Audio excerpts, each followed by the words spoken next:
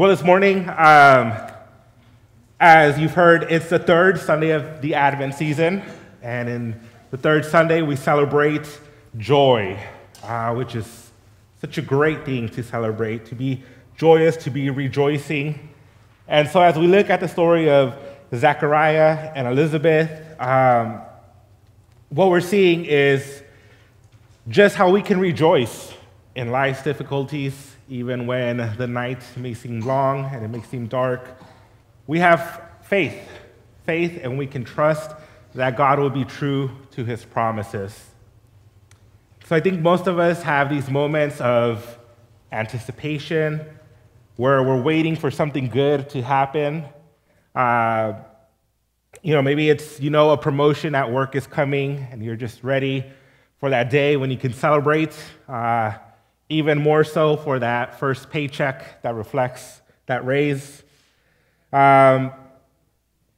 Maybe some of you, it's graduating from school. You're just waiting. You're like, I'm in my final few months. I'm almost there. I can't wait for it to come.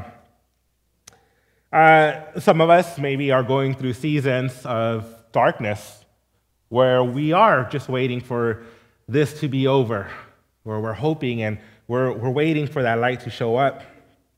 One of my favorite stories to share, and if you were at Westland over the summer, you already heard this story from me, but I love to share it. And it's about one of the times I went camping. So several years ago, I told a few friends, I was like, I've never really been camping. They were like, what? This is Oregon. This is what you do. There's nothing else to do. So they were like, let's take you camping. What's a weekend that works well for you? And, we got it all planned out. And, get my gear, go with them. And it's a great time. We're enjoying our time, hanging out, talking, campfire, all that stuff. And then it's time to go to bed. And the plan was for me to have my own tent. And one of my other friends who came, he was going to stay in his truck, because he just got in it, he was excited. His plan was to refurbish it and be able to sleep in there. But then he's like, I don't think I should do this tonight. So he's like, can I share the tent with you? I was like, all right. It's a 2-person tent, but we're also 2 fully grown men. So it's, we're comfortable in there. And it had been raining that weekend, so we also put some tarps over the tents to make it a little more waterproof.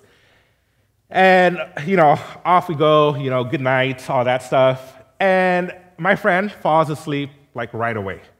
Within 5 minutes, he's snoring, he's knocked out, and I'm just sitting there in the dark, hearing him snore and trying to fall asleep. Eventually, I kind of fall asleep. Then I wake up, though.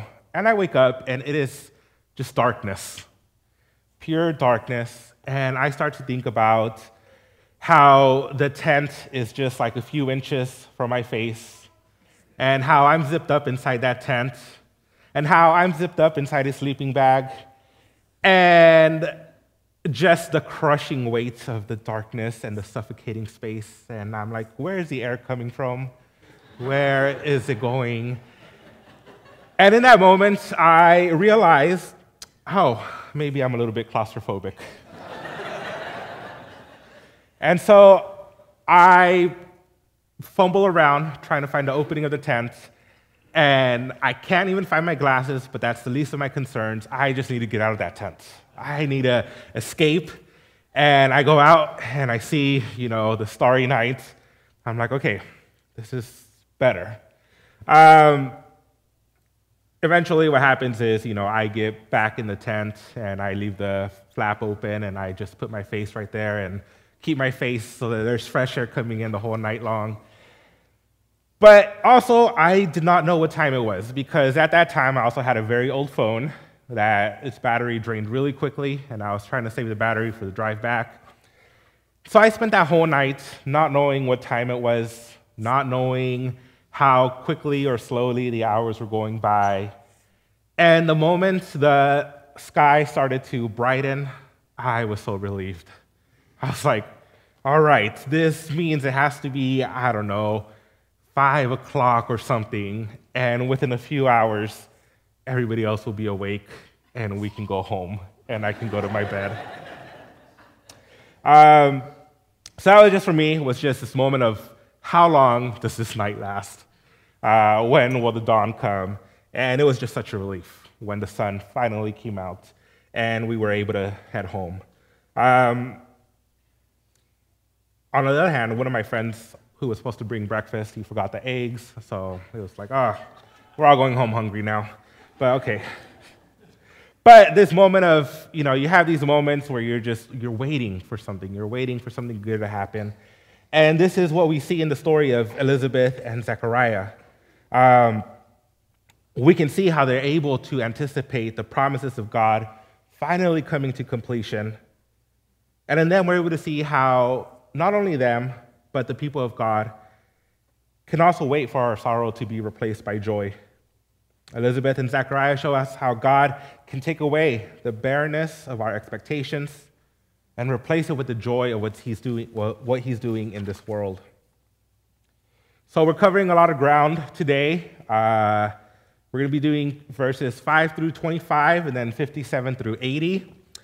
In my Pentecostal upbringing, such a long passage would not be an issue, would just be here till I was done. But we're not Pentecostal, and I know you all have lunch plans, so we're going to get to it. So we begin with Luke 1:5. It says, "In the days of Herod, king of Judea, there was a priest named Zechariah of the division of Abijah, and he had a wife from the daughters of Aaron, and her name was Elizabeth. And they were both righteous before God, walking blamelessly in all the commandments and statutes of the Lord." So right here we already see Luke, ever the historian, places us in the context, the days of Herod the Great, so right at the end of that BC period. Zechariah is a priest. His wife Elizabeth is a descendant of Aaron. And says they're both righteous before God, walking blamelessly in His commandments and statutes. So they are righteous people. And they're not just righteous to other people, but they are righteous before the face of God Himself. And I think it's easy for us to sometimes look at the Old Testament and we think, these people were justified because they kept the law, because they did everything that Moses had commanded. But throughout Scripture, we can see there's always been only one way of being justified before God, and that is by faith alone. So Zechariah and Elizabeth, they didn't just keep the law externally, they kept it internally. And they were justified by God based on their faith in His promises. And verse 7, though, shows us the issue here. But they had no child because Elizabeth was barren, and both were advanced in years. And so, as we heard a couple of weeks ago with the story of Abraham and Sarah, to have no child was a mark of shame for a woman in that period. And so Elizabeth is carrying around this mark of shame with her. Then verses 8 says, "Now, while he was serving as priest before God when his division was on duty, according to the custom of the priesthood, he was chosen by lot to enter the temple of the Lord and burn incense. And the whole multitude of the people were praying outside at the hour of incense." So Zechariah is chosen by lot to go inside to burn incense. The people are outside praying. And what we see is Zechariah is being offered a once-in-a-lifetime opportunity here due to the amount of priests, as well as the way in which they were chosen to serve. To be chosen to offer up incense was an event that only came about once in a lifetime. Zechariah is advanced in age, and so we can see that he's probably been through this ritual time and time again. Perhaps each time he was hoping to be the one picked to offer up incense to God. But it would not be so, not until he was advanced in age. And so for Zechariah, this is probably a moment where he's like, yes, finally. The odds were ever in his favor. And yet, we know that this wasn't random. Proverbs reminds us that, the lot is cast into the lap, but its every decision is from the Lord. There was nothing random about Zechariah being chosen at this moment. Every single time that he had been passed up before was in God's control. God's sovereignty extends to every corner of creation, even in those places where we may think it's random. So God had a purpose in choosing Zechariah to be in the temple at this exact moment in time. And most of us here probably have similar stories, places where we can look back and we can say, like, yes, the hand of the Lord was upon me in that moment. And it wasn't by chance that I was there at that time. And so God's sovereignty in our lives is one of the most comforting doctrines in the Christian faith. There is nothing that has happened that he has not permitted, nothing that escapes his view. Zechariah may have thought he was chosen by random lot, but this was by God's design, because the time of the Messiah was almost at hand. And so verse 11 says, "And there appeared to him an angel of the Lord standing on the right side of the altar of incense. And Zechariah was troubled when he saw him, and fear fell upon him. But the angel said to him, 'Do not be afraid, Zechariah, for your prayer has been heard, and your wife Elizabeth will bear you a son, and you shall call his name John. And you will have joy and gladness, and many will rejoice at his birth, for he will be great before the Lord. And he must not drink wine or strong drink, and he will be filled with the Holy Spirit, even from his mother's womb. And he will turn many of the children of Israel to the Lord their God, and he will go before him in the spirit and power of Elijah, to turn the hearts of the father to the children, and the disobedient to the wisdom of the just, to make ready for the Lord a people prepared.'" Picture yourself in Zechariah's sandals. Maybe you're on the hospitality team and it's your week to come, set up early, the coffee, set up the fragrance that will greet the people as they walk in. And as you're in the kitchen, putting the beans in the coffee machine, an angel appears to you. Or perhaps you're here early to set up the sound booth, got to do the, test the mics, check the audio. Then all of a sudden, an angel of the Lord appears before you. How would you react? Probably the same as Zechariah. Most of us don't even need an angel of the Lord to scare us. If we think we're alone in a room and then somebody jumps out at us, we get frightened. So Zechariah sees this angel in the temple. And, most of us might think, of course, it's a temple. This is where God would make himself known. But most of us, we gather here in this building week after week, here to sing songs and to pray. And we trust that God's hearing our prayers, that Christ is present with us. But if an angel appeared behind me, I think all of us would still be afraid. There'd be something scary about it. And so most of us would react as Zechariah did, with fear. And so the angel replies to him, "Do not be afraid, Zechariah." Zechariah stands before a heavenly messenger, and there is nothing to fear. There is nothing to fear when good news is about to be announced. Good news that Zechariah and Elizabeth have been waiting for. Good news that Israel and the whole world have been waiting for. And so we come to this good news. The first part is Zechariah and Elizabeth will finally have their child. They will have joy and gladness and rejoice at his birth because he has been chosen by God for a great office. His name will be John, which means Yahweh has become gracious.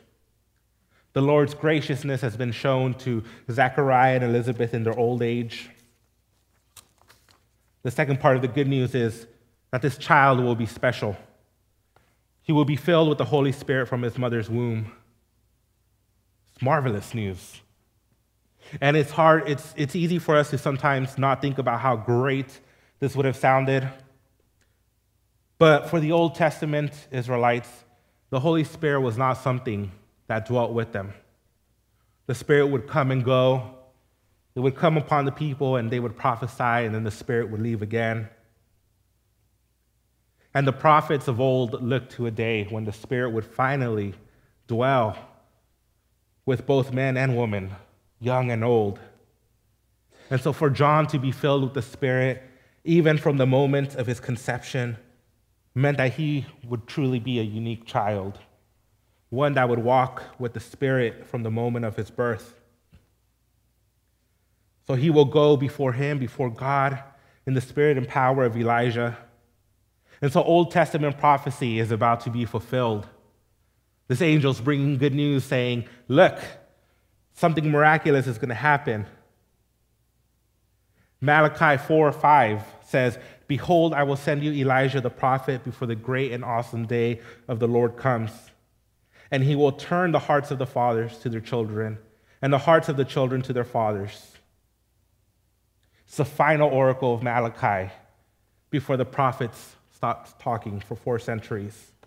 And so these are the words that the angel is bringing again. And Zechariah would have understood the significance of these words. His child would be the one to play the role of Elijah. He would be the one who would make straight the paths of the Lord, who would prepare the hearts of the people. It's an amazing role. It's something that the Israelites had been waiting for year after year, generation after generation. Who would be the one to prepare the way for God to return? So God was blessing Zechariah and Elizabeth, not just in giving them a son in their old age, but that this son would be the one to proclaim the arrival of the Messiah, the hope of Israel. And parents, if you received an angelic visitation while you were pregnant with one of your children, with such great news, I bet most of you would probably be excited, right? You'd be like, yes, this is amazing. Like, thank you, God, for this opportunity. My kid's going to be amazing. They're going to do great things. But what is Zechariah's response? Verse 18 says, how shall I know this? For I am an old man and my wife is advanced in years. Zechariah, you've just had an angel tell you this. What further proof do you need? You have a heavenly messenger saying you will have a son. This is good news from God. And Zechariah doubts. And so once again, we step into his place. And we see Zechariah and Elizabeth were advanced in age. They had long prayed for children to be born, and yet that prayer had never been answered. They didn't have the luxury of being able to take a step back and open up a completed Bible and say, oh yeah, this is my role in redemption history. This is the role that God has chosen us to play, so we just got to wait till we're old. No, they had to live their lives day in and day out without seeing the bigger plan of God at work. Prayer for a child as Zechariah fulfilled his priestly duties year after year. Prayer for a child as people around them had children and grandchildren. Prayer for a child perhaps even as Elizabeth started to enter into menopause. And for Zechariah, that prayer must have stopped at some point, because here they were, a couple advanced in age who could no longer give birth to children. And they spent decades praying, and that prayer had never been answered. And what had once been hope, over time probably became bitterness, disappointment. After all, both of them were people who walked righteously before God. They had kept his commandments and his statutes faithfully. Why hadn't God answered? To not have a child was seen as punishment from God. And in his mind, why should he and Elizabeth be punished by God when they had been faithful to him? Why did they have to live their life with disappointment when they had served God so faithfully for decades? And so even as Zechariah receives this news, this good news in his mind, it's not enough to overcome the decades of disappointment and hurt that have built up in his life. How many of us haven't been in that same place, however? We have prayers that we prayed time and time again, but we felt as though God hasn't heard us. He's left us on red. I know those of us in our 30s or 40s, maybe even 50s or above, who are unmarried can relate on some level. We've seen friends around us finding their spouse, and we've rejoiced at their weddings, and yet we can feel the pangs of loneliness when we go back to an empty house. So we say, Lord, when will it be my turn? Or maybe you can relate to Elizabeth not having a child. And you say, Lord, I desire to have a child, to start my family, and yet there's nothing. You can rejoice with other women who have children, who have received their firstborn, their second, maybe even their third, but you're still showing up to the baby showers alone. And the only time you're at the check-in station with the children's ministry is when you're volunteering there that Sunday. Or maybe it's a job that you prayed and longed for, in a field that you desired. And all around you, you see people who are working their dream jobs, who come home at the end of every day happy that they found their purpose. And you're still in that job that you said was going to be temporary, that you said, I'll only be here for a bit. And you start to wonder, when will it be my turn, Lord, to be blessed? And so many of us start that journey of prayer. You know, we say, I'm going to bring this to God in prayer. I'm going to pray every day about this. But then as the years go by and things seem to not change, maybe that prayer slows down. And a few more years go by, and then we just stop praying it. Or we say, the Lord hasn't answered. He's probably not going to answer, so what's the point in continuing to pray? For Zechariah and Elizabeth, they were way beyond the age where she could have a child. So what was the point in continuing prayer when her physical body couldn't give birth to a child? Zechariah had most likely given up on that prayer, but now finally the Lord, in this moment of disappointment, comes and says, I will reply to you. And so what are the prayers that we've given up on? Where are those areas in our lives that we once had hope for, and over time we've just let the disappointment take over? What would it look like to use this season of Advent to renew those prayers? That as we anticipate God coming down to his people, we can also know that he is close to us and he is listening to our prayers. And even in his own timeline, he is at work in them. God has not left us in the dark. He is near to us, and he wants to continue hearing our prayers. And so Gabriel's response to Zechariah, it's an easy fix. All right, Zechariah, you don't want to listen to me? You're about to go through a time where the only thing you can do is listen. Verse 20, behold, you will be silent and unable to speak until the day that these things take place, because you did not believe my words, which will be fulfilled in their time. So Zechariah comes out of the temple. He is unable to speak. And the people recognize something has happened in there. He took way longer than he should have, and now he can't speak. Something must have happened, but Zechariah cannot say it. He cannot share with the people. He finishes his priestly duties, returns home, and in time, Elizabeth becomes pregnant. And she says, thus the Lord has done for me in the days when he looked on me to take away my reproach among people.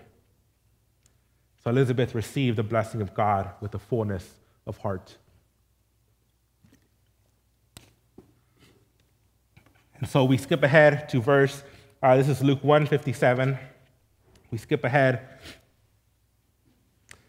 It says the time came for Elizabeth to give birth, and she bore a son, and her neighbors and relatives heard that the Lord had shown great mercy to her, and they rejoiced with her. Yahweh has indeed become gracious to Elizabeth, and they are able to rejoice in the birth of a baby boy. And according to tradition, on the 8th day, they go to circumcise John. And the people want to call him Zechariah after his father. But Elizabeth says, no, his name will be John. And one would assume that since this would be the only heir that Zechariah would probably have, that he would want his son to carry out the family name. And so the community, they appeal to Zechariah. They're like, hey, are you going to step in? But Zechariah backs up Elizabeth. And, Zechariah backs up Elizabeth, and he calls for a writing tablet. And he wrote, his name is John. And so Zechariah listens to God's word finally, gives his son the name of John. Yahweh has become gracious. 64, and immediately his mouth was open, and his tongue loosed, and he spoke, blessing God. And fear came on all their neighbors. And all these things were talked about through all the hill country of Judea. And all who heard them laid them up in their hearts, saying, what then will this child be? For the hand of the Lord was with him. They must have seen, this community would have known that Zechariah became mute after his temple vision, that he was mute the entire time that Elizabeth was pregnant. But now this child is born, and miraculously, Zechariah can talk again. And so they all have this fear. Something miraculous has happened. There is something special about this child. And so Zechariah was filled with the Holy Spirit, and he prophesied. Once more, a sign of how distinct John would be in his life. Zechariah, though he was a righteous man, did not have the Holy Spirit dwelling in him at all times. We see here this moment where the Spirit comes upon Zechariah, giving him a unique opportunity to prophesy. And the same Spirit would be the same Spirit that had already been dwelling in John since his time in the womb. And so Zechariah prophesies, and his prophecy is one of great comfort to the people of Israel. Blessed be the Lord God of Israel, for he has visited and redeemed his people, and has raised up a horn of salvation for us in the house of his servant David, as he spoke by the mouth of his holy prophets of old. The Lord has not forgotten his people. Though it has been centuries since he last spoke to them, since he last sent them a prophet, the Lord has not forgotten his people. He has visited them, and he will redeem them. A prophecy that points ahead to the great cost that will be incurred in order to rescue the people of God. He has raised up a horn of salvation for us in the house of his servant David, a reminder that this promised Messiah would fulfill the covenant with David to sit on the throne forever. And as he spoke by the mouth of his holy prophets of old, a reminder that what God was doing wasn't some new thing. It was what the Old Testament pointed to all along. It was what every prophet, judge, priest, and king looked forward to. Here is the one who will save us. Here's the one who will reclaim the throne. Here's the one who will bring us back to the Father. So verses 71 through 75 remind us that the Messiah will be the one to deliver his people from his enemies, from the hand of all who hate us, to show the mercy promised to our fathers and to remember his holy covenant. It ties the story all the way back to Abraham and Sarah, the archetype of the couple who couldn't bear children in their old age. Zechariah would have surely seen his own story play out in the same way. Just as God had not forgotten his covenant with Abraham and his promise to give Abraham a child, so God had not forgotten his covenant with Israel and his promise to finally bring about the chosen son who would crush the head of the serpent. Abraham and Sarah stood at the beginning of this covenant promise. Now Zechariah and Elizabeth stand at the end of it. Just as Isaac would not be the chosen son, but would point ahead to the sacrifice of the son for the people, so John would not be the chosen son, but he would be blessed to be the forerunner, to point the people to the son that was coming to save them. The people of God would soon be delivered from the hands of their enemy, a bigger cosmic story than anyone could have imagined. Not just deliverance from Rome, from this occupying force that took over the Holy Land, but deliverance from the actual powers of darkness that stood behind them. Israel would be delivered from her true enemy, death, sin, the devil. And so the second part of Zechariah's prophecy focuses on his own son. Verse 76, "And you, child, will be called the prophet of the Most High, for you will go before the Lord to prepare his ways, to give knowledge of salvation to his people in the forgiveness of their sins." Zechariah recognizes the role that John will have in the story of redemption. John has been chosen to go forth in the spirit of Elijah, to prepare the way for the Messiah. He will give knowledge of salvation in pointing them toward the one who has come to save them. He will call them to repentance. He will show them forgiveness of their sins as they enter the waters of the river Jordan for baptism. Those who have been sitting in darkness will now be able to see the light of the sun as it rises to bring them peace and joy through the good news that will follow John in the person and ministry of Christ. We see that the people will get redemption, that they will see the fulfillment of God's promises, they will get mercy, forgiveness, and there will be salvation not just for Israel, but for all the nations of the earth. The time of darkness is at an end, and soon the light of God's revelation will be revealed completely to the nations of the earth. So on this third Sunday of Advent, we can celebrate the joy that comes with the closeness of the arrival of the Messiah. Elizabeth, Zechariah, and the neighbors were all filled with joy when John was born. For Zechariah, who had received this vision directly from Gabriel, he must have rejoiced all the more, knowing that the birth of his son meant that the Messiah wouldn't be too far along. And if Elizabeth had shared the news with him, as wives do with their husbands, he would have known that Elizabeth's relative, Mary, would soon be giving birth to this Messiah. And in that son of Mary, the fulfillment of God's promises to his people was about to arrive. John would be the forerunner, but his ministry would indeed prepare the hearts of the people. The Spirit would dwell in him, and he would call the people of Israel to repentance.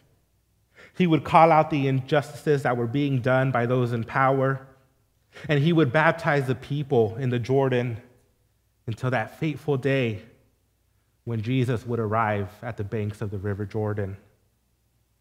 And John would point to him and say, "I am unworthy to untie his sandals." The story of John's birth and the prophecy of Zechariah point us to the ministry of the Messiah who came to save his people. We see a barren womb that was given new life again, bitter disappointment that turned into hope, the joy of expectation, rejoicing in a God who has not forgotten his people. These are the things that we can give thanks for. Elizabeth thought she would never give birth. She thought she would carry that shame with her all the way to the grave. Zechariah had long ago given up on praying for this. and potentially lived every day with the agony of, Lord, why did you never answer? But it is in that disappointment and in that delay that the Lord did his most glorious work. And so as I stand here and I look out at this congregation, I know that many of us have experienced the disappointment of prayers that haven't been answered, carry scars and wounds from places where we feel as though we carry our reproach and shame with us. Some of us may be on the verge of completely feeling as though God has abandoned us. What's the hope? What's the purpose? I stand here and I sing these songs, but I've long ago lost the actual spark of joy. I sit here and I pray alongside others, but I doubt that God actually hears me. We're in those places where our routines feel repetitive and without purpose. And especially the holidays can be hard for a lot of people because we see joy and cheer all around us, but deep inside, maybe we feel abandoned by God. And so we wonder, Lord, when will it be my turn to receive my blessing? When will you look upon me and take away my reproach?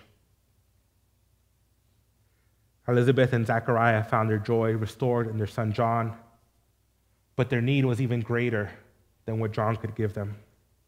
They had need for redemption, need for salvation, a need to be saved from the darkness of their hearts and of the world. John would prefigure the Messiah who would come and give them the greatest joy that they could imagine. Jesus would be born into a spiritually barren world, one that had no hope for life because it was alienated from God. Death and chaos abounded. He would be born into a world where people had long ago lost hope that God was listening. It had been 400 years since a prophet had risen from among the people. But in Jesus, this hope was born anew. He would be the light that the world had long been waiting for, the one who would bring life to the spiritually dead, the one to begin this battle to reclaim the nations for God's glory, the hope of Israel who would restore them to their fortunes, the son of David who would reclaim the throne and fulfill the covenant made with David, the one to not just bring healing to Israel, but also to the Gentile nations who were far off from God, all of us who stand here today. He would be the one to show God's mercy and grace to a world that was thirsty for it, the one to keep the law perfectly on our behalf, the one who would ultimately be offered up as a final Passover lamb, atoning for our sins and reconciling us back to the Father. He'd be the one who would rise from the dead, defeating death itself. He is the one who now sits at the right hand of the Father in power and glory. And he will be the one who will return once more for his people. We can rejoice in this season because we know that God has heard our prayers and he has not left us alone. Our deepest need is to be forgiven of our sins, to be reconciled to the Father. That was the work that Jesus did for us. For all of us who place our faith in Jesus and believe that he is the Son of God who forgave our sins, our hope lies in the eternal life that we will one day receive and in the indwelling of the Spirit who seals us for that day. God did not forget his people in the Old Testament. He answered their need through the person of Jesus. God has not forgotten his people in the New Testament either. We eagerly await our great hope when Jesus will return once more for his people. There's a day when he will return and every eye shall look upon him, when creation shall be restored to what it should have been, when we will be able to see God face to face. And on that day, we will be able to understand how God was at work, even in those moments where we felt far from him. God's people can rejoice in all circumstances because we know that he will be faithful to his promises. We can lift up our hearts and sing praises to him because he has promised that he will never leave us alone. He's given us a spirit of comfort, of peace, of truth. He has promised to walk with us through the valley of the shadow of death. He's promised to be our shield, our strong tower, our fortress, our rock. We rejoice because we know that God has not abandoned his people. He is with us till the end of time, and he will be the one waiting for us at the end of our race. Let us give thanks. Father, we give thanks for your word. We give thanks that you are a God who did not leave us alone. You are a God that walks with us even in the disappointments and the joys of life, that through it all, we can share these struggles with you because you sent your Son to live among us. And so we have a great high priest who knows exactly what we've been through, who knows what it's like to rejoice with friends, but know what it's also like to feel betrayed and abandoned. Lord, in the season as we anticipate your arrival in the birth of Jesus, we ask that the joy in our hearts may be rekindled, that we may find our strength in you, Lord, and that even those prayers that we have long ago given up on, that we may be able to start bringing them to you again, knowing that you are hearing us and you have not left us. Amen.